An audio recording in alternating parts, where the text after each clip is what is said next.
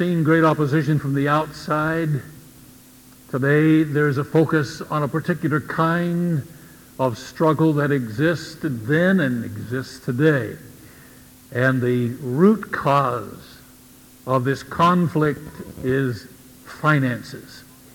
And so I believe that it still happens today that the enemy can use selfishness to cause conflict, whether that's between husbands and wives or between employer and employee. Whatever he can do, he will attempt to accomplish division, disunity, and conflict over money. Lives have been divided, families have been divided, churches have been split over conflict over finances. This series has been entitled Recipe for Recovery, and I think you'll agree with me, the recovery that we are experiencing as a nation has as a very vital part of the recovery process an economic recovery. What took place on September the 11th devastated us not just in buildings and in bodies, but it has devastated us also in our billfold. And you know as well as I do that there's action being taken by our Congress, and it's been difficult. Economic recovery is a very vital part of the recipe for recovery. It's true here in this passage. That's exactly what we see as the chapter opens. There's a cry. Look at verse 1 with me. Now the men and their wives raised a great outcry against the Jewish brothers. They were saying, we and our sons and daughters are numerous. In order for us to eat and stay alive, we must get grain. They had been devastated, and for a number of years there had been developing an economic crisis. The crisis was heightened by the fact that they were taken away from their fields and their work in order to build the wall. So they have given full time and attention. If you recognize and remember, a week ago they didn't even take off their clothes. They were so engrossed in the building of that wall that they slept in their clothing. They did not even undress. They were on guard and they stayed in their clothing night and day. They were unable to work their fields. This was a time of economic emergency. Others were saying, we have mortgaged our fields and our vineyards and our homes to get grain during this famine. Still others were saying, we have had to borrow money to pay the king's tax on our fields and vineyards, although we are the same flesh and blood as our countrymen, and though our sons are as good as theirs, yet we have to subject our sons and daughters to slavery. Some of our daughters are already enslaved. But we are powerless because our fields and our vineyards belong to others. There was an economic crisis. There was a conflict taking place here, and there was a great outcry that having to do with opportunists in the midst of this disaster and recovery process. I want you to notice something as we open the scriptures that deal with this area of finance or material possessions. God's attitude, I believe, gets misrepresented.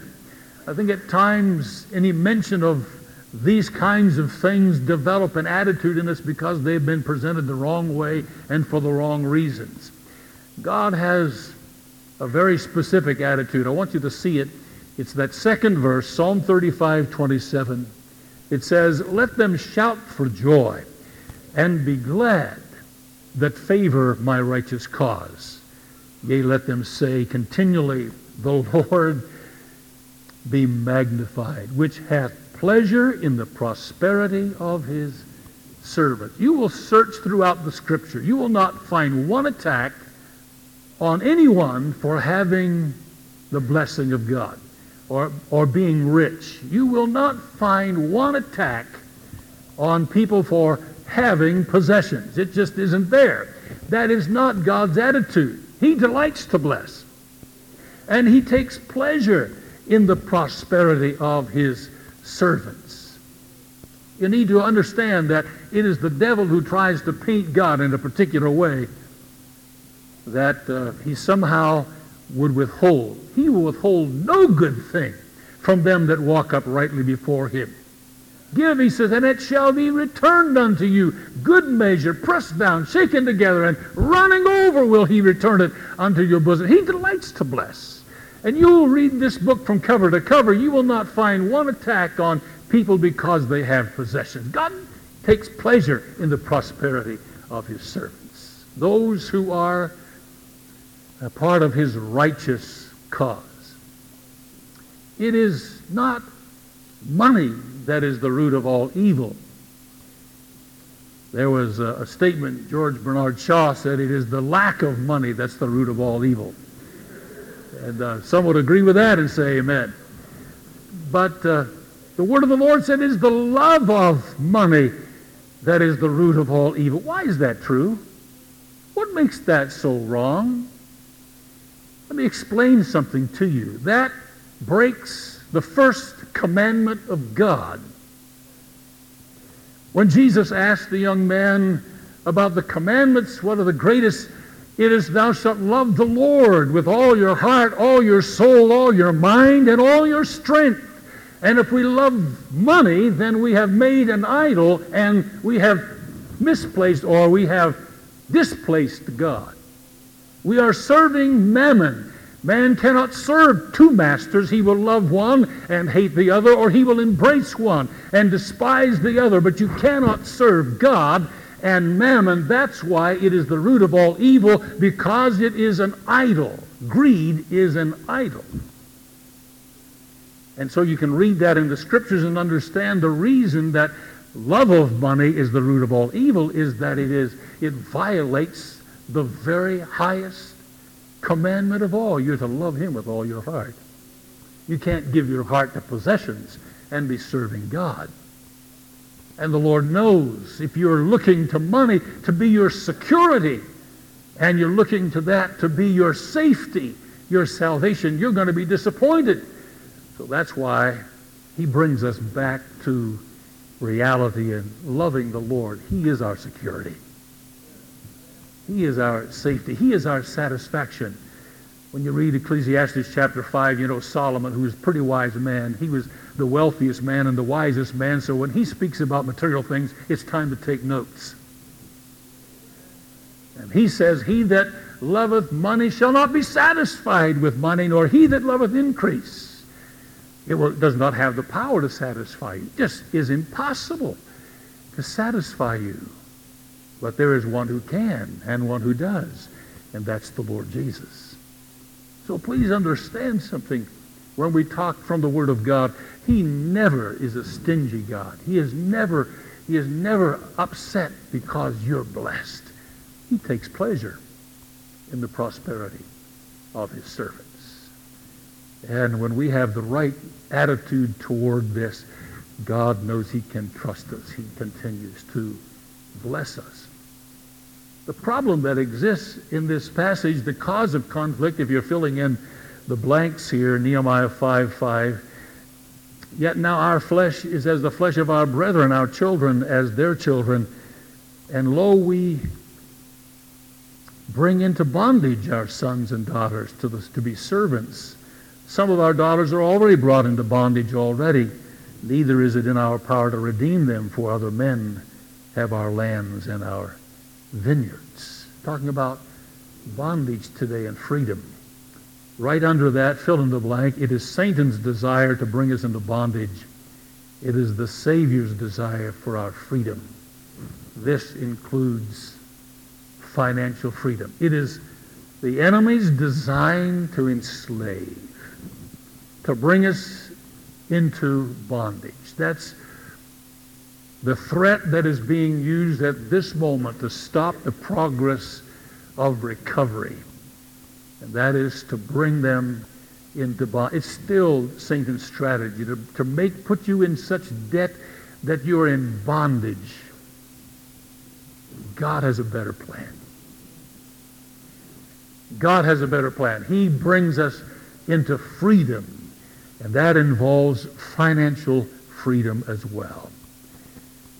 When this information was brought to the attention of Nehemiah, I want you to notice the cure for conflict, his reaction in verse 6. When I heard their outcry and their charges, I was very angry. Underline very. I was very angry. Some things ought to make us angry. Sin ought to make us angry.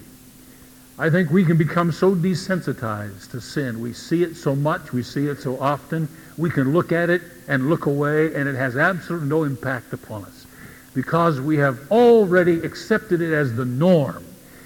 I don't think we can afford as a church, as a people, to come to the point where we are so spiritually desensitized to the brutality, to the murder, to the violence, to the corruption, to the pollution, that it doesn't anger us, doesn't upset us, that we can sit and laugh at what the world is portraying. I think we need to be sensitized, and it ought to outrage us. We need to hate that which is evil, abhor that which is evil, and cleave to that which is good. It ought to anger us. It ought to upset us. There's no tolerance for it in our life. He became very angry at the disunity and disharmony that was being created as a result of this conflict. The second, verse 7, reflection. Reflection, I pondered them in my mind. There's a real principle here for us. Anger is a legitimate emotion that God created in us to be an appropriate response to wrong.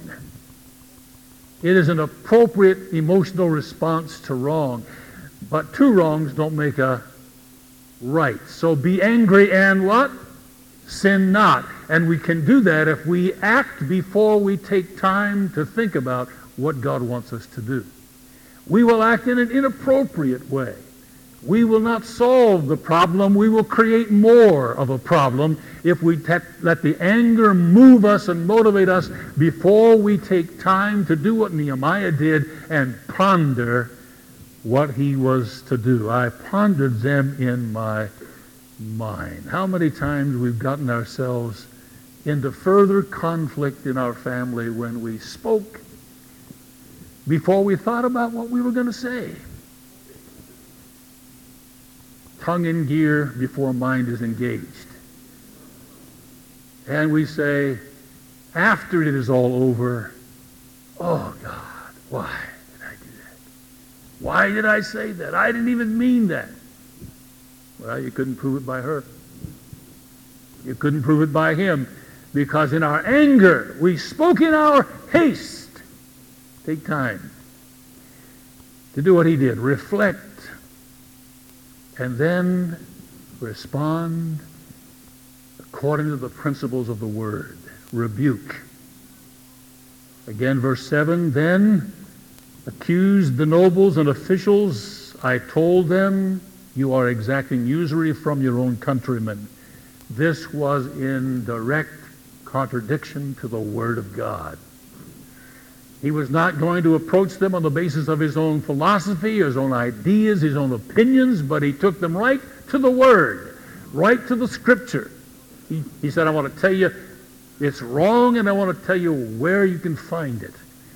In Exodus 22:25, the word of the Lord is very clear in that passage that they were not to extract. Let me read it to you.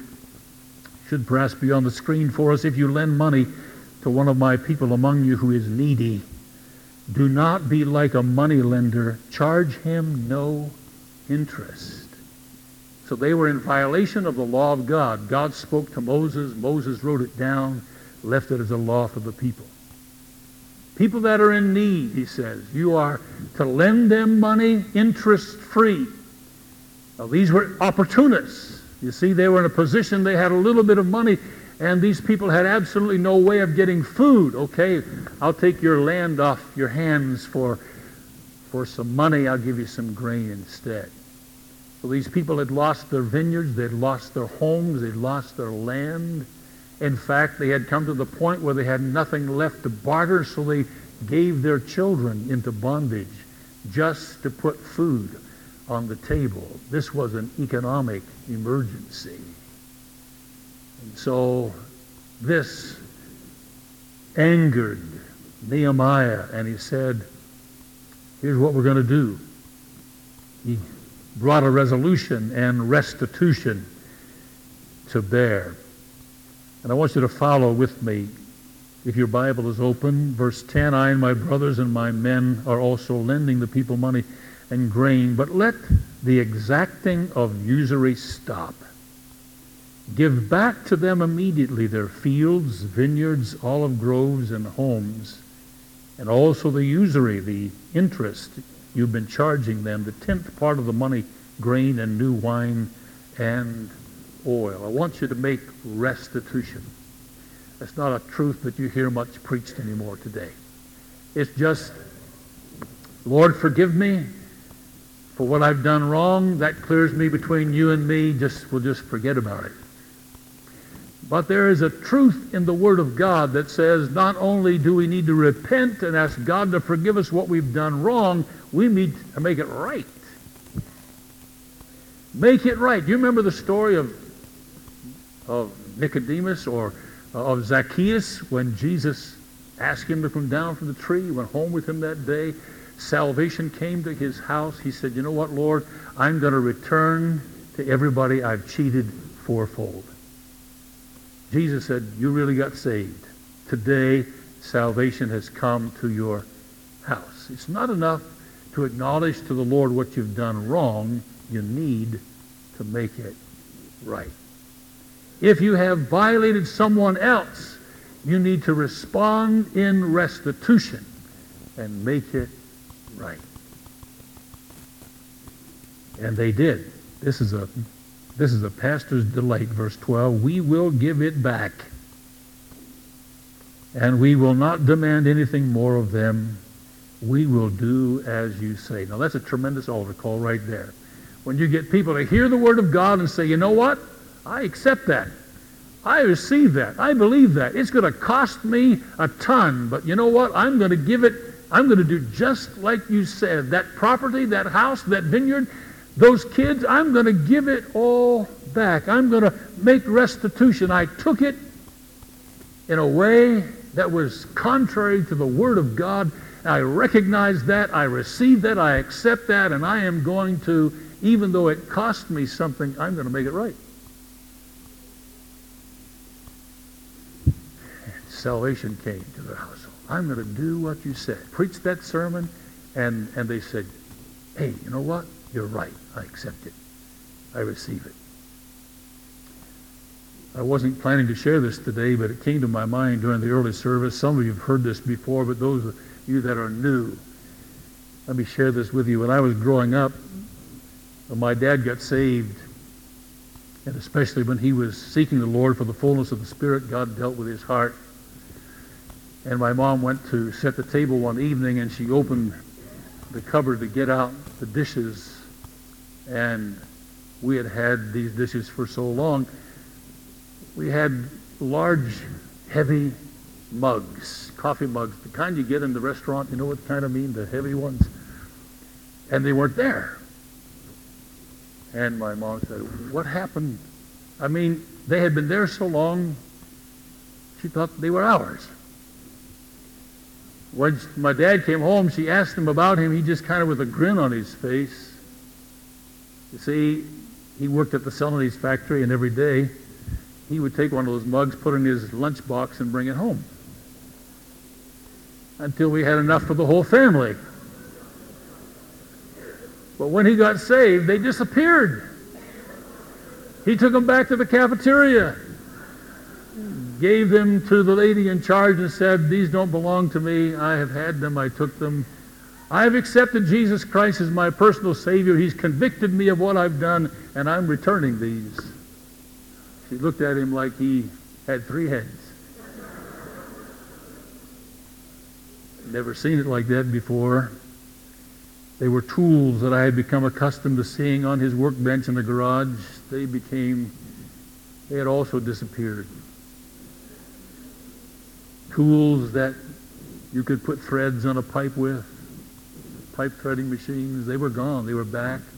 Took them in to his boss and said, you know what, I've had these, but I've become a Christian. I've received Jesus as my Savior. Any retribution that I have coming, I'll take willingly, because I took these and it didn't belong to me. I'm returning them. And he got the same stare from his boss that he got from a lady at the lunch stand. What am I saying? I'm saying that when Jesus comes in, it's not just only that I make things right between myself and him, but if I need to make it right with you. That's what Nehemiah called upon them to do. Don't exact any usury. Stop this. Give back to them immediately their fields, their vineyards, their olive groves, their houses. We will do this.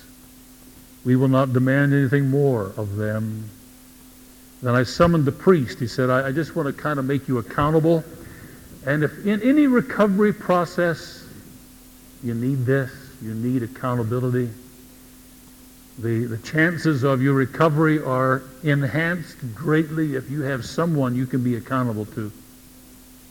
Someone that will ask you the tough questions, that will stand beside you and hold you accountable for doing what you promised you would do. And so he did that in this clinic on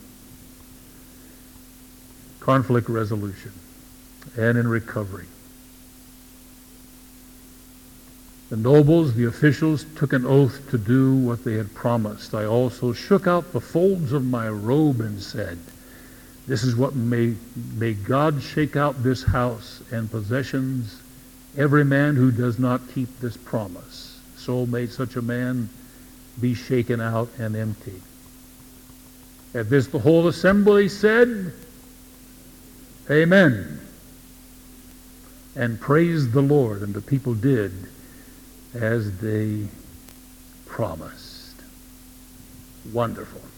Hallelujah. That's real recovery. When we move in obedience to the prompting of the Holy Spirit, in line with the Word of God.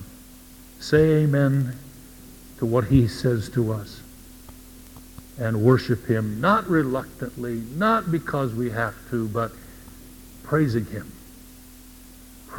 worshiping him. I think the most important part of the resolution of this is found in these last two verses at the bottom of the page. Verse 9, so I continued, what you're doing is not right. Shouldn't you walk in the fear of our God to avoid the reproach of our Gentile enemies? I don't know that there's any other really legitimate motivation for doing what we just talked about. If we do it for any other reason, I think it's an unscriptural reason. Let's do what we do or not do what we don't do because we fear God. Not because of external pressure, not because of peer pressure, not because of reputation, but because we fear the Lord. Let that be the reason that we do it. Verse 15, but the earlier governors that preceded me placed a heavy burden on the people, took 40 shekels of silver from them in addition to food and wine. Their assistants also lorded it over the people, but out of reverence for God, I did not act like that. What was the motivation of Nehemiah? The motivation that I need for me and want for you. I didn't act like that. King James said, so did not I, because of the fear of the Lord. What keeps you from doing what the devil tempts you to do? I don't want to get caught. No. Even if no one ever caught you, he would see you. How can I do this great wickedness and sin against God? Joseph had that same philosophy. I refrain not because of any other reason, but because I want to please him. I don't want to displease him. So the words of my mouth and the meditation of my heart, let them be pleasing and acceptable in your sight. And he says, I want to appeal to you, shouldn't you walk in the fear of our God? That's what I really believe the Holy Spirit is speaking to us, to me this morning, is that the motivation for all choices, decisions, let it be based walking in the fear of God. He said, I could have, but I didn't. I didn't act like the predecessors. I was the governor. I could have extorted. I could have extracted. I could have bought land. But I didn't. And the reason is very clear. This is kind of nice. I'm going to finish with this. Verse 15, but the earlier governors, those that preceded me, placed a heavy burden on the people and took 40 shekels silver. In addition, food and wine. Their assistants lorded it over the people. But out of reverence for God, I did not act like that. Instead, I devoted myself to the work on this wall. All my men were assembled with them at the work. We did not acquire any land.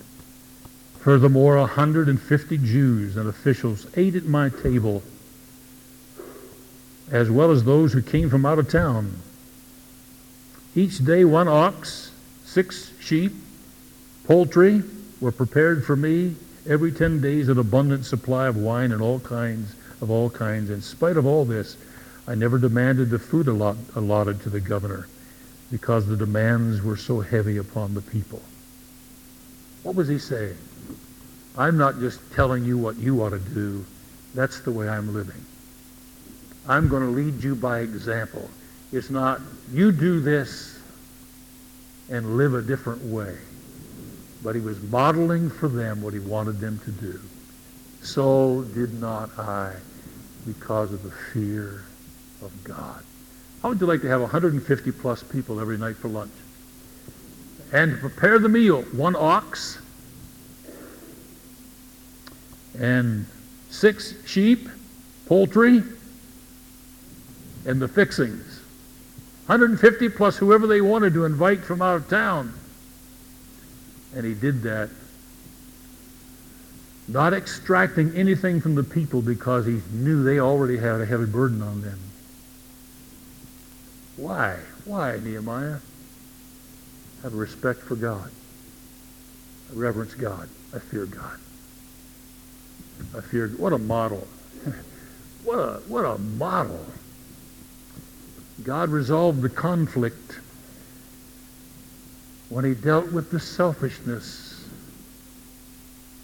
and models sacrifice. You get the message?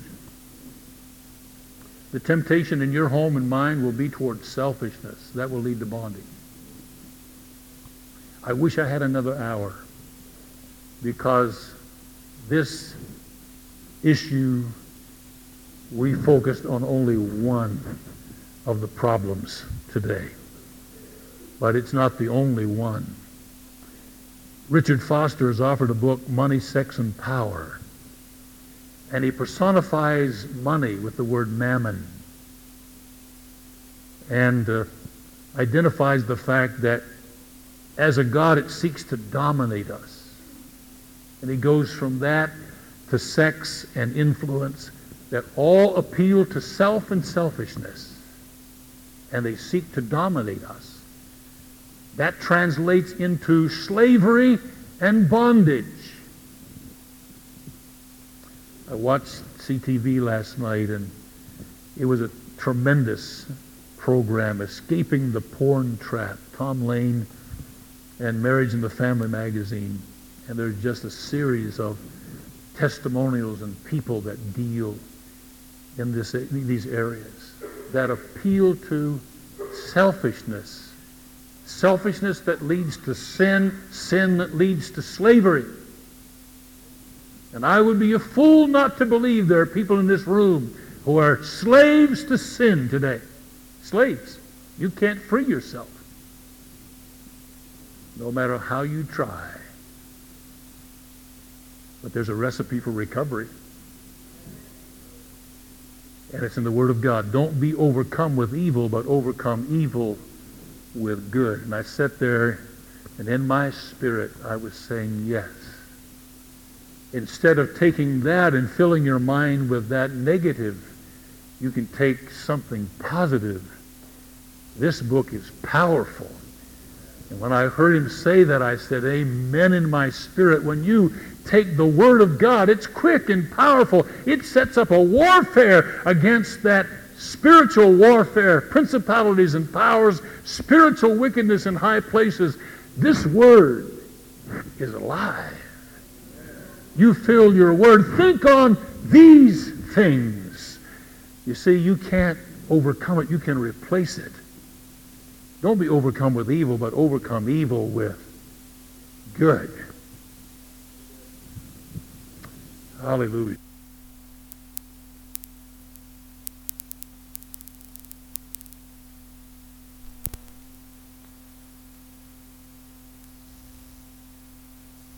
That it is available to you.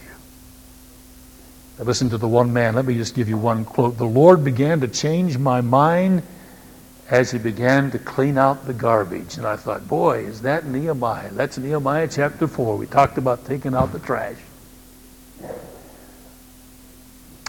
He changed my mind by cleaning out the garbage. Introduce the Word. Think on these things. Replace the law of replacement. You'll be overcome with evil unless you overcome evil with good. Selfishness or sacrifice? Choice is ours. We're going to be